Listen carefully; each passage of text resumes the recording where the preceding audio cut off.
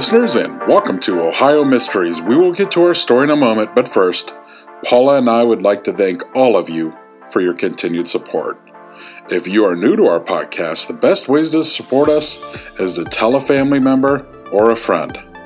Leave a 5-star review, and also consider becoming a Patreon member by going to patreon.com/Ohio Mysteries. That's patreon.com/Ohio Mysteries.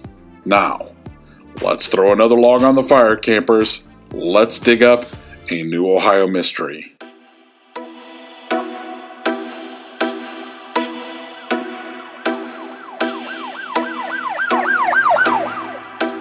I'm your co-host, Steve Yoder, and with us as always is our storyteller and award-winning journalist who spent 30-plus years at the Akron Beacon Journal writing stories just like this, Paula Schleiss. Hi, everybody. In the early 1960s, the city of Boston was stalked by a killer who claimed the lives of 13 women in the span of about 18 months. 2 years after Albert DeSalvo was stopped, Cincinnati got its own version of the Boston Strangler. From December of 1965 through December of 1966, the Queen City was haunted by a serial killer who was believed to be responsible for raping and choking to death 7 local women and sexually assaulting several others who survived. Where communities often react to such crimes by locking their doors and staying inside after dark, that didn't work here. Some of the women were murdered in their own homes, so home wasn't necessarily a safe haven. Complicating this story was that the killer was black at a time that the country was teeming with volatile racial unrest. It was the height of the civil rights movement, with headlines screaming that a Negro was to blame and police indiscriminately rounding up black men to put into lineups. Racial anxiety peaked in the city, and a subsequent trial with an all-white jury led to violent demonstrations that brought in the National Guard. This is the story of the Cincinnati Strangler.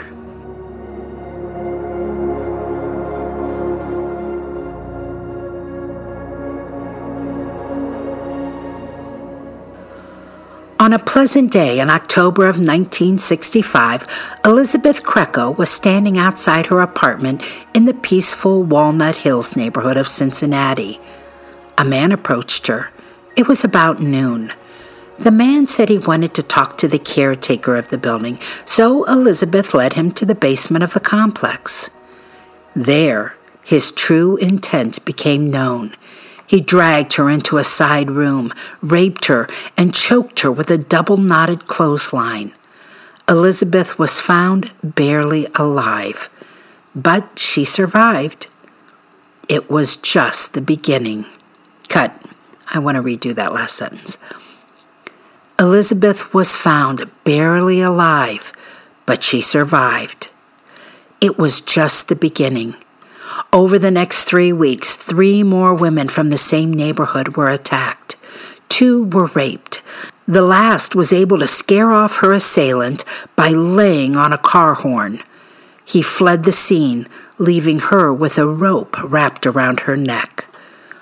All 4 women were able to give police a description of their attacker, and though the details of their descriptions differed too much to come up with a single composite, one fact was repeated in news reports, at the company water cooler, and over the backyard fences in this predominantly white neighborhood. The serial rapist was black.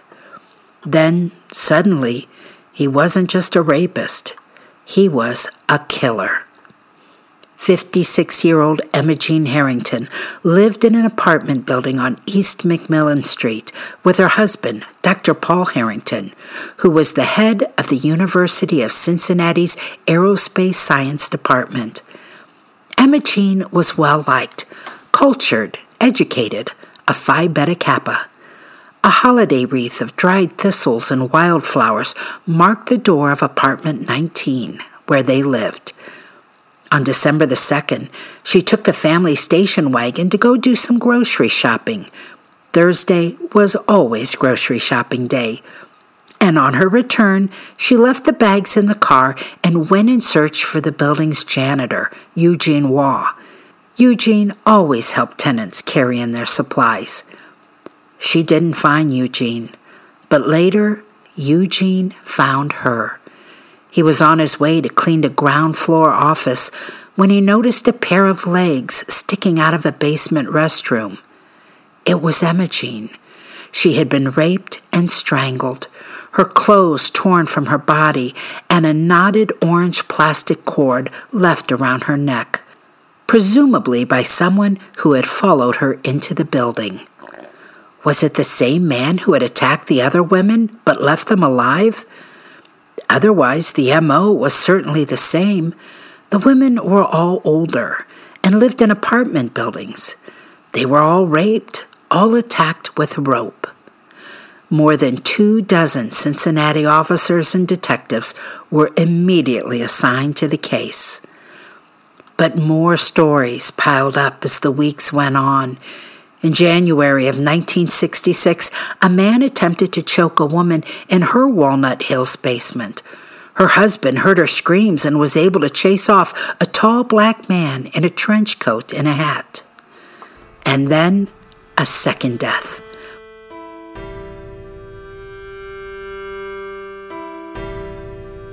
Hello, my name is Peter Zablocki, and I'm a historian, author, and college professor. I'm thrilled to invite you to check out Evergreen Network's History Shorts podcast. Every Tuesday and Thursday, join me on a journey through time, exploring the little-known and hidden gems of history. In each bite-sized episode, I'll dive into my original research to bring you intriguing historical curiosities you've probably never heard of, uncovering the fascinating stories that have shaped our world, from forgotten figures to overlooked events. And the best part? I've condensed all this historical goodness into manageable chunks, perfect for your on-the-go lifestyle. Whether you're commuting to work or squeezing in a quick break, History Shorts fits into the little time you probably think you don't have. Subscribe now and never miss an episode of the History Shorts podcast, available wherever you get your podcasts.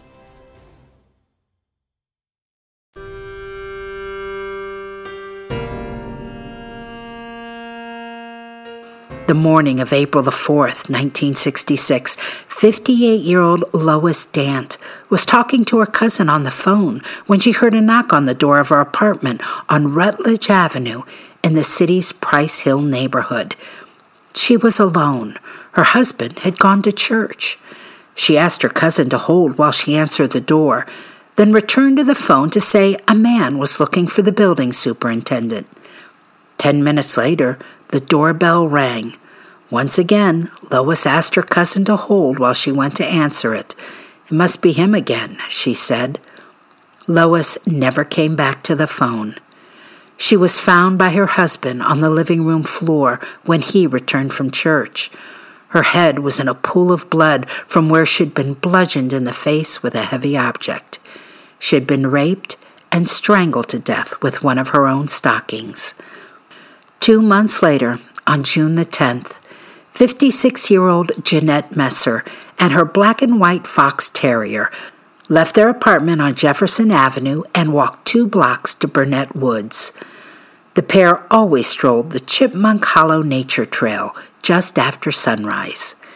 It was there that she encountered the killer, who beat, raped, and strangled Jeanette with a paisley red and blue necktie with such force that the tie ripped in two. Soon after, another dog walker spotted a lot of flesh lying in some flattened grass. He flagged down a police cruiser to say there was a bum in his underwear sleeping in the weeds near the trail. The officer took a look around and found Jeanette, as well as her dog, patiently waiting to be found. 3 murders now, and police felt they were no closer to solving it than when there was just one. Police Chief Jacob Schott kept 22 officers on the case to follow up on more than 1,000 tips that came in. Based on a black hair sample that was found on Jeanette Messer in the park, and believing there couldn't be 3 killers stalking the same neighborhood. A Cincinnati Enquirer article announced, "Negro killed 3 women, police say." Now, this was the era of civil rights demonstrations, and at a time when riots had rocked many communities. Racial tension was the number 1 concern in the country, according to a Gallup poll at the time. So when Cincinnati police rounded up random black men, mostly from the Avondale neighborhood, and put them in lineups, groups began to protest. But nothing was going to break the grip of fear in the city. The police chief began deputizing firefighters, meter readers, security guards, and mail carriers to enlist their help in looking for and reporting suspicious activity. At one point, it was suggested there were 5,000 private citizens helping police work on the case. A hotline was bringing in 800 tips a day. 15,000 cars were checked out. In August of 1966, a 4th murder would change the direction of the investigation.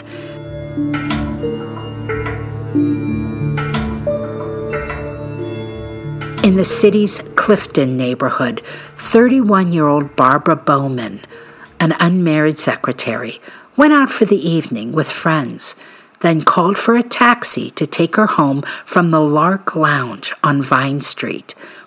Witnesses saw her picked up at 2 a.m. by a cab driver, a black man with a goatee. Not long after, Barbara was found less than 2 blocks from her apartment, lying on the sidewalk along Grand Avenue. She had been choked and stabbed in the neck 7 times and died shortly after police arrived. A paring knife and a rope were lying near her. Her shoes, jewelry, and purse scattered a bit farther off. The crime scene told a story. The cab she had been in was there with its wheels up on the curb. It seemed Barbara had fled the cab and been chased down. At first, it didn't seem Barbara's murder could be connected to the others. The first 3 victims were decades older than Barbara. She didn't match the type. And the attack was uncharacteristically sloppy. When Barbara got away from an attempted strangulation, the driver ran over the fleeing victim before stabbing her to death. Finally, this time, the killer had left an abundance of witnesses in plain sight, people who had seen Barbara get into the cab. As it turned out, the yellow cab company car had been stolen a few hours earlier from a lot on Kenner Street. But police were confident that the killer must have had some experience driving taxis. He knew how to get a key for the car. Then he interacted with dispatch throughout the night, picking up 8 fares before being sent to pick up Barbara. Another cab driver came forward to tell police he picked up an out-of-breath black man just blocks from the crime scene, seemingly moments after that attack would have taken place. Using all of these witnesses, police were able to finally assemble a composite sketch of the man they were looking for. But none of this was enough to save Alice Hochhausler. Alice was 51 years old, the mother of 9, and the wife of Dr. Carl Hochhausler, the chief surgeon at Good Samaritan Hospital. They lived on Cornell Place in the posh historic Gaslight District. On October the 11th, Alice told her 22-year-old daughter Beth, who was a registered nurse working the night shift at Good Samaritan, that she shouldn't take her usual taxi ride home after work. Cincinnati women were avoiding cabs now. Instead, Alice, still wearing her bathrobe, drove to the hospital to give Beth a lift. On the drive between the hospital and her daughter's apartment, Alice mentioned that it looked like a car was following them. "I wonder what he wants," Alice said. After dropping off her daughter, Alice continued home. She never made it inside. She was attacked walking from the driveway to the front door, bludgeoned so hard it knocked her dentures out. She was dragged by the ankles into the garage, where she was raped and then strangled with the belt of her bathrobe. Her husband had been inside all along. He never woke from his sleep and found Alice in the morning. 9 days later, the killer claimed victim number 6. 81-year-old Rose Winstall was found beaten and strangled in the bedroom of her 2-story home on Vine Street. The killer entered her home using a side door. A night latch and a chain lock were ripped from the wooden frame, suggesting he used a shoulder block to force it open. A nephew who found the battered door in the morning called police, who then entered the home to find Rose's body. Rose lived alone, and she was nearly blind. With 2 murders back-to-back in the days leading up to Halloween, officials moved the city's annual trick-or-treat night to daylight hours so everyone could be inside when the sun set. That wasn't the only change in town. Bars and nightclubs were closing earlier than normal, and hardware stores had run out of door locks. The 7th victim was 81-year-old Lula Carrick. On December the 9th, she walked 3 blocks to early morning mass at St. Peter and Chains Cathedral. When she returned to her downtown apartment building on West 9th Street, she was attacked in the elevator, beaten and strangled with one of her own stockings. She and Barbara Bowman were the only 2 victims who weren't also raped. But this time, the Cincinnati Strangler had finally made a critical mistake.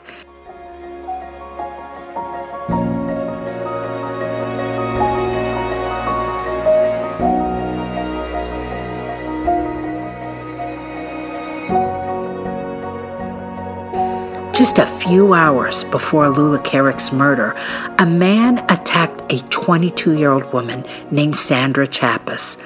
Sandra told police she had been followed by a black man to her car, who then tried to rape her in the stairwell of her apartment building before neighbors heard her cries and rescued her. Those neighbors had the presence of mind to record the fleeing attacker's license plate number, which they quickly passed on to police. The attacker then went on to find and kill Lula Carrick, but by then, police were already researching that license plate. 4 hours after finding Lula, police picked up Postil Lasky. Lasky was 28 years old, living with his mother and trying to build a career as a musician, playing guitar in a little-known group. He had a sexual assault on his rap sheet. He'd been sentenced to 3 years probation in October of 1965 after attacking a woman that he had followed into her Clifton neighborhood home on the pretext of asking for directions. And he was a former cab driver. The investigation revealed that when that fake cab driver picked up Barbara Bowman in October, he had given his number as 186. That was Lasky's number back when he was employed by Yellow Cab. Now, it's worth noting that at this time, police still weren't sure the taxicab murder of Barbara Bowman was connected to the other slayings. It had been different enough that it was in a league of its own. Investigators could not connect Lasky to the 6 murders that they had attributed to the Cincinnati Strangler. But his connection to Barbara Bowman and that taxi ride seemed pretty damning. Witnesses who had seen Barbara Bowman interacting with the fake cab driver picked Lasky out of a lineup, each of them individually, and investigators confidently arrested him on December the 15th, 1966, for Barbara Bowman's death. So, while the question remained as to whether Postil Lasky was the Cincinnati Strangler, authorities confidently moved forward to try him in the Barbara Bowman case. That trial began March the 27th, 1967, and it was a recipe for trouble. In a city where nearly a third of the citizens were African American, the jury chosen was all white. There was even a shadow cast over the judge. The judge, who was randomly selected for the trial, turned out to be someone who had faced Lasky in a courtroom before. In 1958, that judge had told Lasky, for the record, "Men like you should be put out of society for life." These things seemed to offer the defense a really good argument for a change of venue. But when they asked for one, they were denied. Lasky would be tried in Cincinnati. There wasn't much physical evidence in the case of Barbara Bowman. The trial all depended on that eyewitness testimony. Half a dozen people who had seen him with Barbara Bowman just before her murder pointed him out in the courtroom. On Lasky's part, he produced 5 people to swear he was at home the time of Barbara's murder. Unfortunately for him, most of those people were relatives. But to the public, the police had made a convincing point. In the months between Lasky's arrest and the trial, the attacks had completely stopped.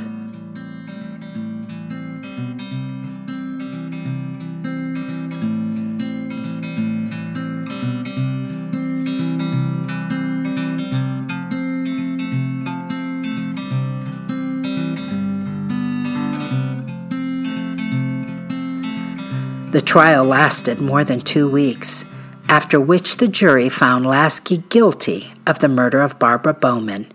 He was sentenced to die in the electric chair. Cincinnati was already a powder keg. Racism in the city was pretty much institutionalized. There was only one black representative on city council, only one black member of the school board. There had been public protests about the lack of black trade unionists, and there had been demonstrations about discriminatory practices at the county hospital. After Lasky's conviction, Martin Luther King himself made a special trip to the city to appeal for calm. But young people had stopped believing nonviolent protest could change their world. Lasky's conviction by an all-white jury on only circumstantial evidence lit the powder keg. The final straw was when Lasky's cousin, Peter Frakes, picketed with a sign that said, "Lasky innocent, Cincinnati guilty," and police arrested him for blocking traffic. Soon after that, a rock was thrown through a church window, then a fire was set in the street, then a Molotov cocktail was hurled into a drugstore. 14 people were arrested, which led to another night of unrest. Fires, broken windows, overturned cars. The violence escalated. A black man was shot dead on his front porch. A 15-year-old white resident was badly wounded by crossfire at a gas station. The next day, 900 National Guardsmen arrived in town with shoot-to-kill orders. When everything finally settled down, there had been a total of 404 arrests, 63 injuries, and 1 death. Postal Lasky was never put to death. In 1972, the U.S. Supreme Court struck down all existing death sentences, and Lasky's term was commuted to life in prison. He was moved around various penitentiaries in the state and applied for parole on several occasions, but was denied each time. In February of 2007, the 69-year-old was once again denied parole. He died a few months later of natural causes, after spending more than 40 years behind bars. No one claimed his body. It was buried on prison grounds. Though Lasky was never indicted for any of the 6 murders that investigators had grouped as the serial killer's work, he remains known today and to history as the Cincinnati Strangler.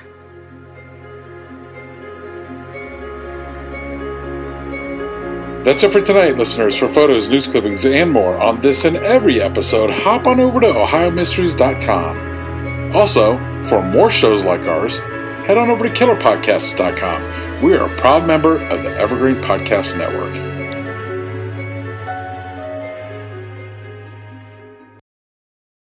The Korean War has sadly been known as the Forgotten War, but half a century earlier, the United States was locked in a bloody conflict in Asia that's been all but erased from the history books. Hi, I'm Alex Hasty, the host of Ohio vs. the World, an American history podcast on the Evergreen Podcast Network. In our newest episode, we speak to experts about the Philippine-American War, America's first Asian counterinsurgency conflict. The heroes, the villains. We'll discuss President McKinley, Admiral Dewey, the vicious brutality of the fighting, and the scandals and war crimes that nearly sunk Theodore Roosevelt's presidency. Check out our show, Ohio vs. the World, on the Evergreen Podcast Network for our new episode about America's most forgotten war. Now back to the show.